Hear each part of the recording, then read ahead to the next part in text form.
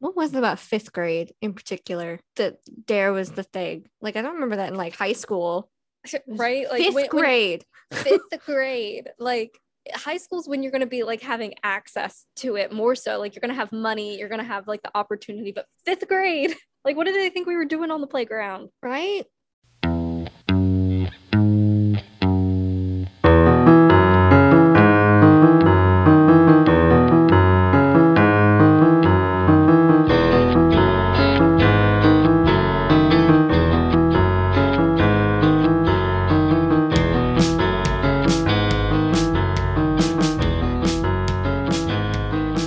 Welcome back to Beyond Books.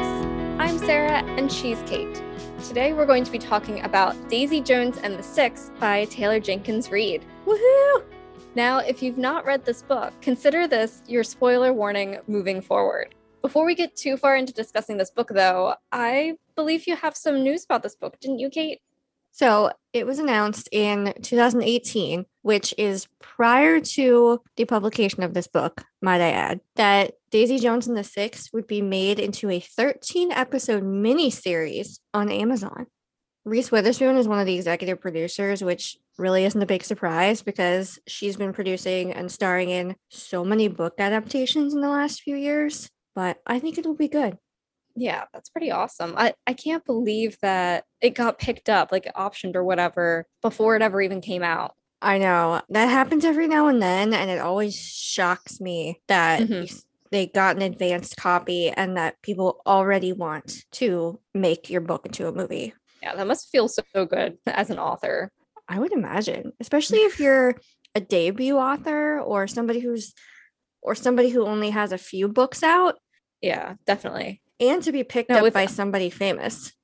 Yeah, for sure. Like, I mean, because Reese Witherspoon has done some amazing books. Like, she's put some really good ones on her book club list, and like she was the one who did Little Fires Everywhere, right? Yes. Yeah. So she's got good taste. In the case of Taylor Jenkins Reid, Daisy Jones and the Six is not her debut novel. She had six prior novels. The most famous one being The Seven Husbands of Evelyn Hugo. Yeah, I've seen that one everywhere. That one and Daisy Jones and the Six have been the ones that have really brought her into the mainstream.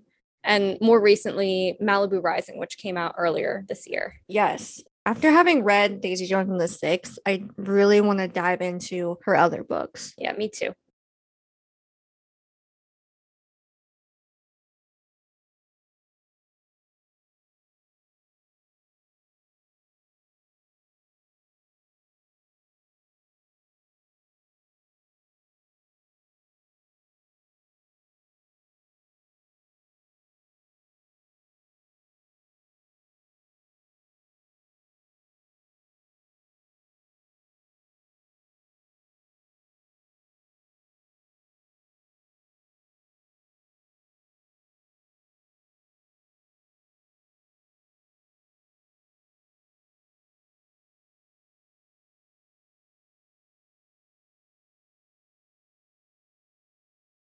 So, Kate, would you like to give us a brief summary of what this book is about?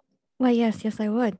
So, Daisy Jones and the Six is the story of Daisy Jones, a beautiful and talented young girl, and the Six, a band led by Billy Dunn, and whose members include his brother, Graham Dunn, Warren Rhodes, Eddie Loving, his brother Pete Loving, and Karen.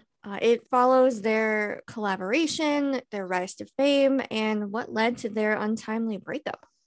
So I know I read this before you did, but what was your first impression? My first impression was definitely something along the lines of, is this book going to be for me? Because it was a little outside of my usual reading sphere. Yeah, it's historical fiction and I like historical fiction, but I typically gravitate towards historical fictions that are set anywhere between like the 15th and 19th century. So this is a little bit more modern than what I usually like. But overall, I ended up giving it 4 stars. And I think the reason that it lost a star is not its fault, totally the fault of the world, because I finished reading this book on like March 30th, 2020. So I think I was probably just being a little mean. Being a little critical. And you were like, no star for you. You did not live up to my expectations. Yes. being a little petty. I need to revisit it because it might be worth 5 stars. I think I might have just been in a way because it was March 2020. And that is so valid because how many times have both of us felt some way, good or bad, about a book, and we come across it later and you're like, you know what? I actually kind of hated it, or I really loved it, and you go and change your rating. Yep. So what about you? What were your first impressions? Mine was, let's see what all the hype is about. I'd been hearing about it for a while, and I read it about 6 months after it came out. I took a chance and thought, why not? Let's see. Now, I do read more contemporary titles, but not as much historical fiction. Even so, I wasn't totally sure about the subject matter. Not totally my vibe, but it ended up blowing me away. I think it helped that I went into it without any real expectations and I was just curious about it. So it was a 5-star read for me and a book that I still recommend to people quite a bit.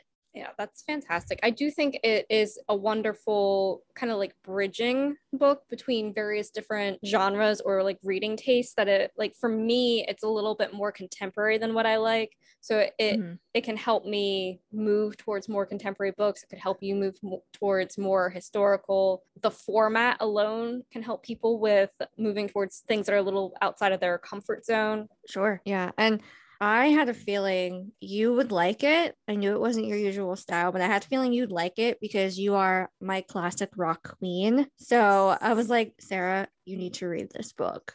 I know you will like it. And you did, and I was so happy. Yeah, you were not wrong because, I mean, Fleetwood Mac is like my everything. Stevie Nicks is my queen. So, I mean, you're not wrong. Exactly. Yeah. See, sometimes you gotta take a chance. Yeah, that's right. You're absolutely right about format too, because we both read it differently. And I think that added something to how we experienced the book. I listened to it, and that's what made it so unique, I think, because it's told in the form of an oral history and it reads like a transcript for an interview. And the audiobook has, if I counted correctly, there are 21 narrators in this book, which is practically unheard of in just your average audiobook. It's usually one, maybe two, but there is a different narrator for every single character. And I think that added so much to the story. It made it so rich to hear all of these different voices. And there were a lot of famous people who were narrators too. I mean, Jennifer Beals, Benjamin Pratt, Judy Greer. Yeah, so I read it. I just couldn't get into the audiobook version. And I think for me, I've read a lot of interview transcripts on NPR. So for me, that was basically what this was like, just reading those interviews. And I know a lot of people have struggled with this format because it is like that. It's a transcript. And people have said that they have a hard time visualizing the story in that way. And for me, I was visualizing it like how I visualize when I read those interviews is that I'm watching the interview. Like that's how you have to visualize it. Yeah, that absolutely makes sense. I have a paperback copy, so having listened to it first, physically reading it kind of dampened the experience. But I totally agree with that. You have to read it like an interview, and that's the easiest way to get through it. Because once you get used to the format, this book is stellar. Yes. And it is very similar also to reading a play. I'm a theater kid. I read my first play when I was in 6th grade. So I'm very used to that kind of format. And I kind of read those without ever really, missing anything. So if you've ever thought about getting into reading plays, this is a great book to start with because it'll get you used to that format. I think what really makes this format shine is that it adds so much to the nature of this book because you never get the internal thoughts of anyone like you would in a traditional book. Because basically all these characters have much more control over their narrative than they would otherwise. I totally agree. They can say all they want about how they experience something, but you're never getting what they truly thought, that internal monologue, like you mentioned. Yeah. And you're never seeing anything actually develop. Everything is happening after the fact. Right. So it's not like something's going to change later on. You hope that it will, you hope for the best because they're recounting this story, but it's all as it is, and there's nothing that can be done about this past that they all lived through together. So I know that format is really hard for a lot of people to break through, but I think it adds so much to the story. Absolutely. So why don't we get into the real meat of this book? Yes, the substance. Yes, quality substance. So this book's main plot centers around 70s era music industry, specifically rock and roll. And there are some very clear inspirations from some well-known bands, like you mentioned earlier, Fleetwood Mac, and that idea of severe friction between bandmates, especially a male and female lead, like we see. Yeah. Taylor Jenkins Reid specifically did say that the relationship between Billy and Daisy was inspired by Lindsay and Stevie from Fleetwood Mac. I can definitely see it. There's a lot of friction and passion, but great music comes out of it at the same time. So it's like these fans who are going nuts over their songs have no idea what's the driving force behind this. Yep, absolutely. And I think this book does a good job of representing that era in general. So often we see the past portrayed in a very cliche manner with typical generational tropes or styles and whatnot. But this book really brings it all back down to earth because you're getting a more somber, grounded experience from listening to them talk about their past. Yeah. And I mean, and it does such a good job of showing. They don't say sex, drugs, and rock and roll for nothing, because it's like everybody at that time that was involved in the music industry in the 60s and 70s, they were all dealing with demons of some sort. And this novel really shows how they're just not sustainable lifestyles, like all the destructive patterns. Yeah, that's so true. It's amazing to see bands who were popular then and the people who are, in their 70s and 80s now, and the toll that kind of lifestyle took on them if they're still alive. And they're prime examples of what that life was like. And some of these artists that are still making music today, I think, have kind of lost a little bit of what made them special back then. And I don't want to say it was the drugs and the alcohol, but maybe it was the drugs and the alcohol that gave them that edge back then. That's a fair point. And it's interesting because there was a much higher caliber of talent with like real musicians and singers back then. So it is interesting to think about how much their talent might have been affected in that way. But you can't deny that live performances back then were 1,000 times better than they are today, because it was all about talent. You're not seen instantly like you are today. So one thing my mom said, because she grew up in that era, is that you could be not as attractive and still be popular because it was more about talent than looks. So I think the drugs and alcohol were probably more acceptable because people just cared about talent. They wanted to dance while they were high. Yeah. Something else that I want to touch on is Daisy is one of the main characters in this novel, obviously. And she is very much inspired by Stevie Nicks. And I think the thing that's important to remember for Daisy is that she is messed up. And, between the drugs, the alcohol, her life, the abuses that she's gone through, she's messed up. And she can never fix herself if she wants to continue to enjoy the same level of success, because being broken is what made her entertaining. And there's a quote towards the end of the novel that says, "We love broken, beautiful people." And if that isn't the truth with like all media, I don't know what is. I completely agree. Think about even in the last couple of years, how many documentaries we've seen. Like Demi Lovato, she put out her documentary about her struggle with alcohol and drug addiction. There was a documentary with Lady Gaga and her health struggles. So people like that connection because it makes them more real. And that I think is something that has stood the test of time. I think it's changed in recent years. I think if Daisy Jones had been real about her problem, she would no longer have been successful. They would have just moved on to somebody else. Whereas nowadays, if Daisy had been real in the examples that you gave today, we would have supported her and raised her up. So it's like it's very different now versus then, that we still love our broken beautiful people, but I think back in like the 60s and 70s, loving those broken beautiful people was just more like moths drawn to the flame, whereas now it's more like we support each other. Yeah, so current events, Simone Biles, like, I'm here for that girl. I will defend that girl, whatever it takes. Yes, they were more idolized back then for being broken and beautiful, to the extent where people only wanted to see them that way. Drugs and alcohol were accepted, but not the consequences of that. That's right. Which we'll get into in a little bit. Yes, we will. That is a whole other segment. Yes, it is.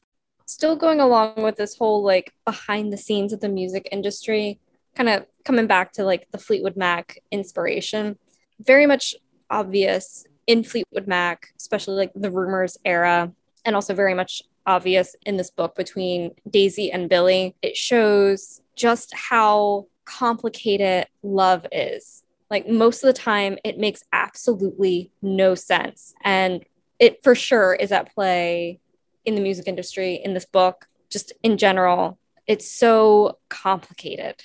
Yes, very, very complicated, because it's not just those two people. Nope. It's not a straight line. There are other people involved. There's personality differences, and like in this book, creative differences. Mm-hmm. And it's messy. It's complicated. I saw a movie once that talked about passion, and it was specifically in regards to knowing if your significant other might have feelings for somebody else. And it talked about the level of passion when they talk about that person. And there's a very fine line between hate and love in passionate forms, where you can be in love with somebody and that's all fine and dandy, but it's the same kind of passion if they hate someone. It's still there, and it can turn like that. Hate and love are two sides of the same coin. Exactly. And I think we see a prime example of that with Daisy and Billy. Absolutely. I think this is a great time for us to start talking about human nature as we see it in this book, and the way that different bonds are tested. Yes, there are so many bonds in this book that are made and broken because you have a long history with a lot of these people. You have family members, longtime friends, relationships blooming and dying out. So there's a lot of trial and tribulations when it comes to that in this book. Yeah, like we said, it's just human nature, because it's like, if you put enough people together for long enough, and especially if you have them work on something together, those bonds are going to be created and they're going to dissolve. It's just what happens. And I truly believe that there's no greater test against humans than being in a band. How many bands do you hear about breaking up because of infighting or drama, creative differences, or somebody's going solo and getting more attention? So major props to any band that has been together for a long time, and mostly the same members. Every now and then somebody leaves, but in those cases, it's not as dramatic as you might think it is. Because there are some bands where I'm like, wow, they are still together and rocking it out. But yeah, any kind of band, whether it's a rock band or a pop group, you spend a lot of time with those people. Absolutely. And it's like that whole like creative differences sort of thing. And you see it for sure in the book, where you've got all these different people. So you've got, the bassist, you've got the guitarist, you've got the keyboardist, you've got the drummer, and they all have different ideas about how they want to make music and how they want to showcase their talents. But then you will have whoever's in charge, your band leader, your lead singer, whoever it may be, the manager, whoever, who is like, no, this is how it's going to be. And while you do need that stability, you need someone who is going to lead you and preserve like that level. Like, you need that level of stability in anything like this. Eventually people are going to have their feelings hurt, and if they can't handle it, it's going to break up a band. Exactly. And we see that very clearly in this book, especially with the six. Billy is the ringleader. He's the one that manages everything, puts all the arrangements together, and the other members have input. But I distinctly remember one of their albums reading about this where the other band members kind of took charge and arranged everything and they worked well together. Mm-hmm. But then Billy comes in and he hears it and he's like, yeah, okay. And he ends up changing everything completely. And they were so upset by that because they felt collectively that they had done a really good job. And then he just blows everything. So that kind of thing causes a rift because he had an idea about what this band looked like and disregarded what the other people in that band were thinking. Yep.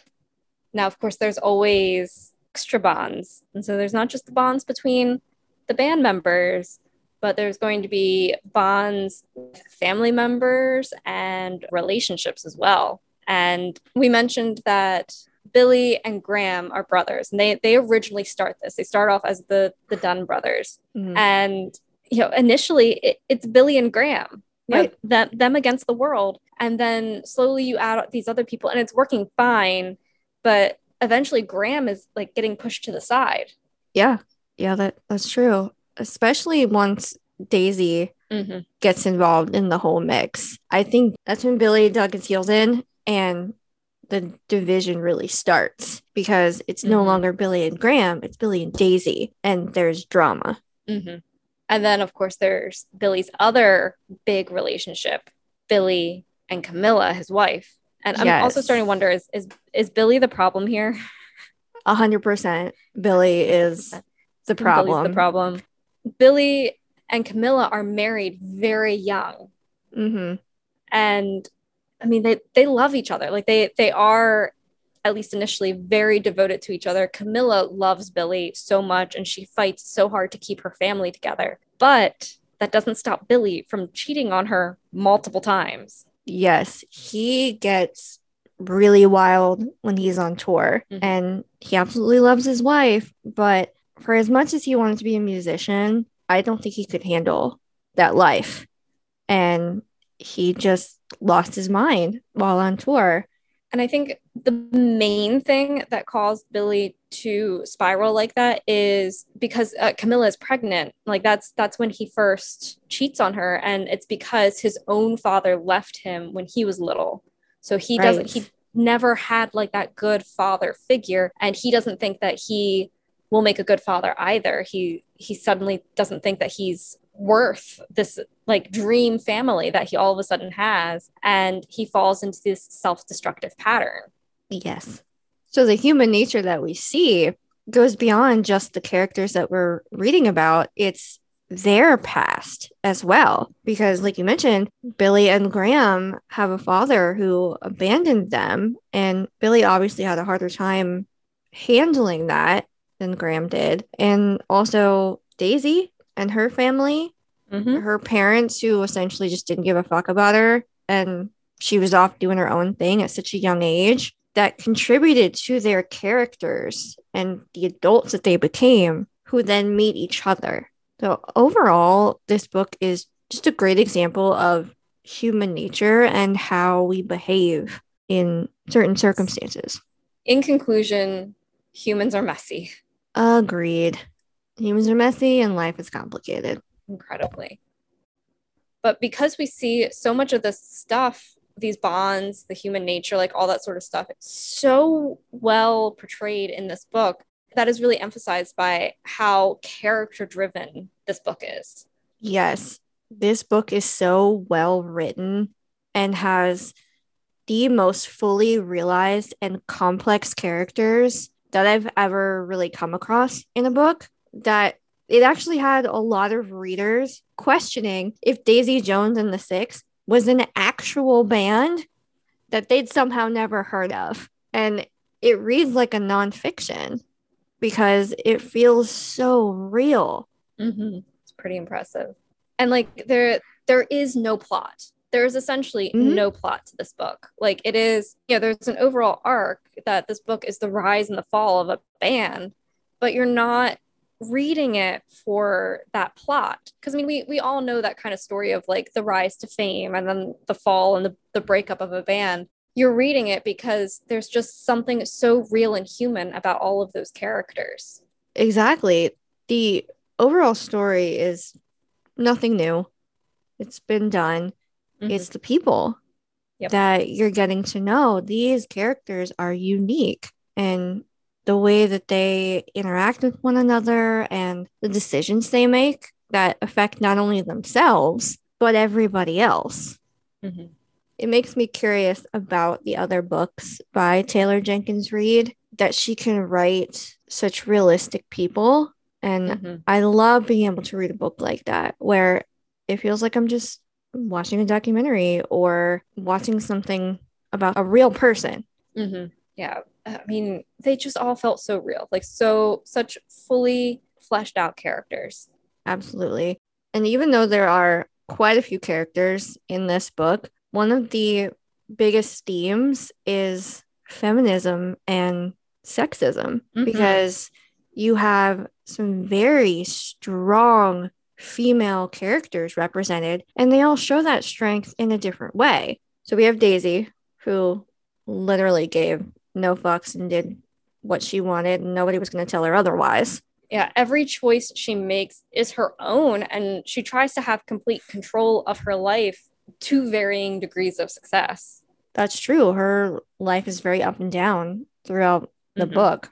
And then there's Karen, who only really cared about the music, and that's what she was there to do. She was my personal favorite, and she flies under the radar most of the story, but she exists in this messed up world with so much more skill than what Daisy does. And agree with it or not, but she exerts her choice and control when she decides to have an abortion towards the end of the story.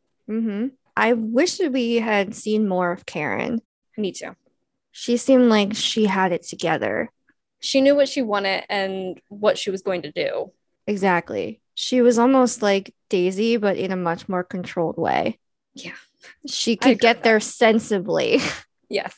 And then, of course, there's Camilla, who was softer than the other two, but it was a quiet strength. And she held her own against Daisy and Billy. And she's one of the most prominent people in this book, and she's not even in the band, which shows how much of a presence she had in all of their lives.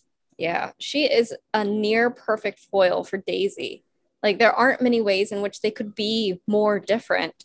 But at the same time, Camilla is still such a strong character. And like you said, she's so prominent, and she's not even a member of the band. But she's driven by her love and loyalty for her family. And she's going to do whatever it takes to keep that family together, even if it means breaking up the band. Yeah. Yeah, her family is the number one thing.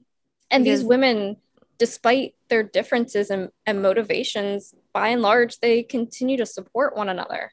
Yes. And I think that is so important.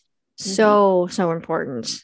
A lot of times you have strong females, and sometimes they're pitted against each other, or it's a competition, and it doesn't come across that way. You know, they continue to support one another, especially with Daisy making all of these really bad choices. Instead of Karen and Camilla writing her off, they tried to help her, you know, because she is part of their life and they want to do what they can for her. Yeah. And it's also especially impressive considering the time period and especially the industry, and like how much sexism was prevalent at that time. Oh, yes. There's a great quote from Daisy towards the beginning of the book that goes something along the lines of, "I was supposed to be the inspiration for some man's great idea. I had absolutely no interest in being somebody else's muse. I am not the muse. I am the somebody." I love that. That is tattoo worthy. I am the somebody. Yes. Daisy is an incredibly strong character. However, and this may or may not be an unpopular opinion, I'm not entirely sure. For all of her strength, I did not like Daisy. I thought right she there was with you. Okay, good. We're usually on the same page about this kind of stuff. Yeah. She made a lot of really dumb decisions, and I think she could have done better. But I think this speaks to the writing and the character structure and development of her. That it's almost like that's the point, that she came from a messy life, and so therefore she had her own messy life, and her choices held consequences for other people. Yeah, I feel like Daisy is kind of an unlikable character just because she's just so messy. She's so wild. And I mean, throughout the entire book, there are so many times that Daisy is expected to be a certain way just because she's a woman, and she's just doesn't. And it's like, I respect that so much, that she's just like her own person and taking full control, full autonomy or whatever. But at the same time, she goes so far with it that it's just like, it's too much. Yes. And you make a great point that you can appreciate her strength as a woman, but still not agree with her choices or like her. It doesn't have to be one or the other. That's right. Speaking of life choices, we can come back around to substance abuse. Yes, there is so much substance abuse in this book. Yes. Naturally, given the subject matter. Yes. I mean, the 60s and 70s are synonymous with drugs and alcohol, especially in the music industry. Now, for me, I've known so many people in my life who have struggled with substance abuse, and I love how this book portrays this very sensitive topic, because it doesn't shy away from why it's appealing and why people get tangled up in it, but it also shows how destructive and unsustainable it is. Definitely. We see some very specific examples of how substance abuse from different people can affect your life in multiple ways. I mean, there were times throughout the novel that Daisy was only functioning because of the drugs in her system, because she had become so dependent upon that she just couldn't function without them. But obviously they were also killing her, because it was too much. Poor Daisy. Yeah, it's kind of like a double-edged sword, where they're obviously killing her because they're bad, but at the same time, would she have been able to survive withdrawal from that? It wouldn't. That would have been horrific for her. And I would say she was definitely the most out of control out of everybody. She was unreliable, and she could have seriously hurt herself. Or others. Yes. And one of the things I appreciate in this book is several characters attempt rehab at multiple different times throughout the book. And it definitely highlights how rehab and recovery is totally in the hands of the individual. So it's like someone who wants to get clean will have to fight to do it. Like, they have to want it, because if you don't want it, then it's just too easy to fall back on it and fall back into your ways. And it's like, you've got to hope that you have a good support system to do so. And in the case of Billy, you see where he tries repeatedly, and he has Camilla, he has a good support system, but he still falls back into his habits because he doesn't truly want to get clean. I completely agree. I mean, he went wild on tour mostly, and he did have more people to help keep him grounded and clean, and his own reasons for staying sober, especially compared to Daisy. But he is solid proof that addiction and recovery, that's a messy process. It's not linear. It goes all over the place, and you never know. And it's sometimes it's so much more than just wanting it too. Like, I know I just said that you really have to want it to get clean, but it's also the strength of the person too. Yes, that's absolutely true. There's that extra drive that they need. It's not just mentally and emotionally. Sometimes there's that physical aspect. Because if you are physically in a lot of pain in some way, that's going to break you down mentally. And especially if you're severely addicted to something, that recovery process is gonna fucking suck. So you have to be willing to do that. And even if they go through it, they can still relapse. So, in conclusion, don't do drugs, kids. Stay clean. Well, Sarah, you had mentioned to me previously about how the author's books are all connected. Yeah, so her early stuff excluded from this, but the Seven Husbands of Evelyn Hugo, Daisy Jones and the Six, and Malibu Rising are all connected. So Mick Riva, who appears at one of Daisy's wild parties, is also one of the husbands in the Seven Husbands of Evelyn Hugo. And then the newest novel by Taylor Jenkins Reid, Malibu Rising, tells the story of the Riva children. So, yeah. And there's apparently a few other connections between the novels. So they're all taking place in like the same universe. So I really love that she's writing this entire like pseudo series about like the false glamour of fame and all the destructive tendencies and behind the scenes sort of stuff. That is really cool. I like that. Yeah, me too. Okay, now I really have to read her other books. Right. I'm not sure if I'm going to go for The Seven Husbands of Evelyn Hugo first. That one's like 50s era, like old Hollywood sort of stuff. And then Malibu Rising, I'm not sure if maybe I'll go for that one next. I'm not sure. But that one's 1980s, like supermodel sort of thing. Interesting. Yeah. Yeah. More books for the TBR pile. Of course. So speaking of the TBR pile, what we're going to be doing from this point forward is we are going to be giving recommendations. So we're going to be adding to your TBR pile. Oh, yes. So, Kate, what are you recommending this week? I mentioned a few episodes ago that I was reading Firekeeper's Daughter by Angeline Boulley. My apologies if I pronounced that incorrectly. And I cannot say enough about how amazing it was. I flew through it in a matter of days, and I was reading like 100 pages a day and not even realizing it.